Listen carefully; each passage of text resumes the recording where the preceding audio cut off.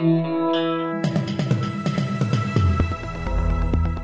listening to the Betoota Advocate's weekly news wrap on Desert Rock FM 96.5. Welcome back to the weekly Betoota Advocate News Bulletin. You're joined by myself, Clancy Overall, editor of the Betoota Advocate, joined, of course, as usual, by Errol Park, editor-at-large. How are you, Errol? Good, mate. Good to be back after my brush with Delta. I think if it's to be avoided, especially up here in Queensland, we aren't used to having this type of vile sickness come up into our state, so... Look, if you're listening to this and you're one of those bug chasers going out trying to catch this bloody virus, don't. You've got rocks in your head. It'll fucking near kill you. It fucking near turned me in. You did get the Delta, though. You didn't even get the... smell. I couldn't go downstairs and pick up the fucking mail from the ground floor without getting out of breath. Well, you know, the good thing is you got Delta and not Omicron, which means you are now super indestructible, super immunised. What about you, Wendell? Yeah, last man standing, touch wood, still seem to be going okay. Not as rattled as some others around the Channel country, but I'm glad you probably believe in the virus now, Errol, now that you've got it. Well, you know, it was touch and go there for a little bit. I mean, you know, I did have my vaxes, but I was hanging on to the doona and eating codrils like they were Tic Tacs, mate. It was... Especially last Tuesday, mate. I reckon that I was having conversations with Jesus Christ at the foot of my bed. I'll tell you what, he was standing right there. You know, I was talking to him face to face like I am you now. You sure that wasn't your housemate, Jose? It might have been, but he was talking a lot of sense. Jesus. How are you going, Clancy? You all right? Yeah, I'm all good, mate. What's in the news? Well, the government has revealed plans to solve these big supply chain issues by creating a 4-month backlog for forklift certifiers.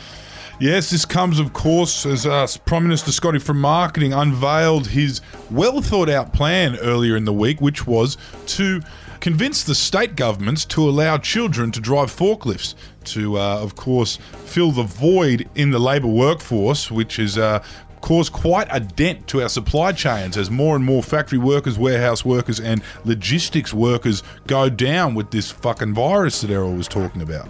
Tell you what, though, this story, you know, this whole thing about Scott Morrison saying children should be driving forklifts, I mean, just the chortling from the lefties was deafening, Wendell. I mean, he's not talking about children, he's talking about fucking 16-year-olds who, with a pair of L plates, can drive a fucking 3.5-ton truck down the fucking road. Exactly. You throw Jado the keys to a Lolux. It's just a fucking forklift in a dog food factory. I mean, what's the big deal? Well, the big deal here is, Errol, as we pointed out, is that he didn't seem to have any plans to certify this new wave of Australians. Mate, it's common sense government. He turns to his counterpart and says, let this happen. And they're just like, oh, children driving forklifts, look at this stupid man. Oh. Yes, but the point is there was no way to certify these men. It would have created a 4-month backlog. Just let them drive. Yeah, but they're not driving anything. Well, that was where months. You just give them an induction. Takes fucking 5 minutes. It's back, forward, up, down, left, right. Have you driven a forklift, Errol? Yes. It's responsible for 1 in 6 workplace deaths in this country. The unions were okay with 16-year-olds driving forklifts, but they were not okay with removing the induction process, which is what would have had to have happened if we were to open the gates on, an entire generation of Australian blue-collar workers. Well, everyone should just stop driving then if it's so unsafe. You been to the fruit markets lately, mate? One of those old fucking banana growers nearly took off my wife's fucking leg yesterday. All right, I think that's a good point to leave that story. Now, over in our Golden West, we've got a headline which reads like this. Later losers, says detach Western Australia as they sail off into the sunset. Well, I say good on them. You know, they've pushed back their reopening now. It was going to open on the 5th of February. Then now it's just not going to open.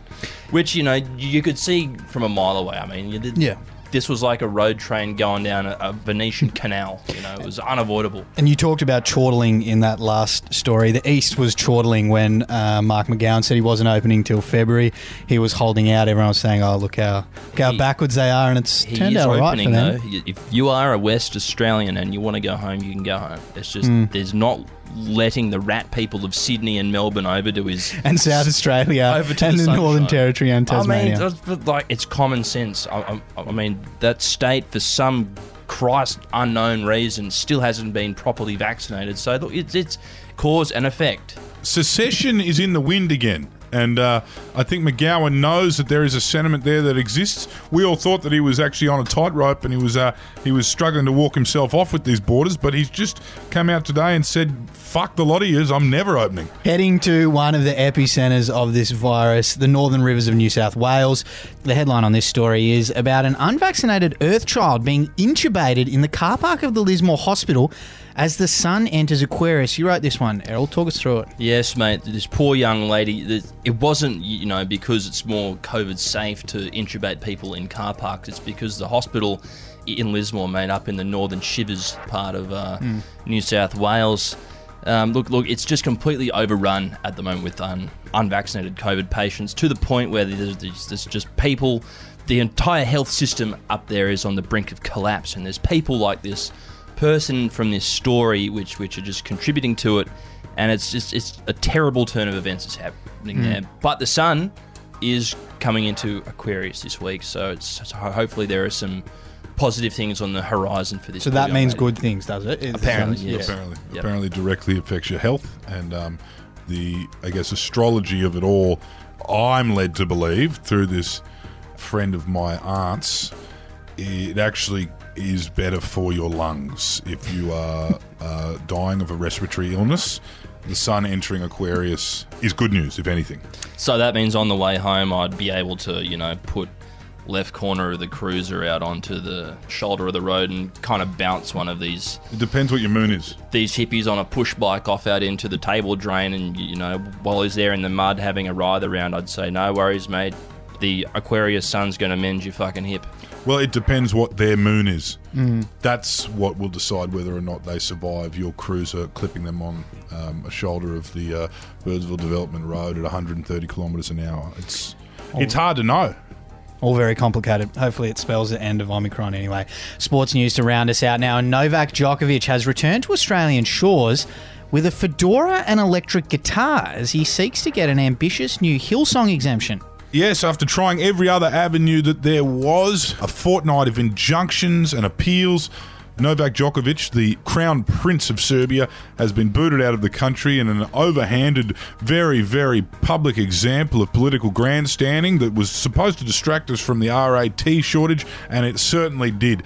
Of course, Djokovic doesn't poll very well with Australians. In fact, he polls worse with Australians than most politicians do, which is why I guess that was an easy scalp for our government. He wasn't clear on his documents, apparently, about whether or not he had been vaccinated or whether or not he had the required exemptions to not be vaccinated, and he was deported by our government. Of course, there was one more option, and I'm not sure how it went for him, but he did return 24 hours later, wearing, as you said before, Wendell, a fedora and carrying an electric guitar, claiming that he had converted to the Hillsong brand of the Pentecostal Church, because as we know, there are different rules for Hillsong, as exemplified by the 2022 Wildfire Youth Festival in Newcastle in that same week. Well, he has been ordered to pay costs, and the government is willing to take a 16-minute guitar solo at the next Hillsong conference. So I guess that Novak has a lot of practice to do with his guitar. I don't know if he's very good at it. I don't think that Serbia is known for its rock and roll music, Wendell. No, I don't think so, but he's got a strong work ethic. I'm sure he can pick it up.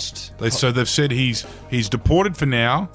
He's banned for 3 years, but they will reconsider that if he can deliver them a 16-minute face-melting electric guitar solo in time for their next conference at All Phones Arena. Which I believe is later in the year. They'll fly him in for that with Justin Bieber as well. If Brian Houston believes in his heart that Djokovic believes, then he will tell the Morrison government, both Scott Morrison and the Hillsong loyalist immigration minister Alex Hawke, to let Novak Djokovic back to play tennis again next Australian Open. And I've also heard that if he learns to speak in tongues, if he learns the language of tongues, which I believe is quite similar to modern Greek, he'll be allowed in on a special visa as well. Well, lucky that the Serbs are such good friends with the Greeks. He might be able to pick that one up pretty easily from some of his neighbours. Well, at least it's not Bosnian, Clancy. So I guess we'll just leave it there.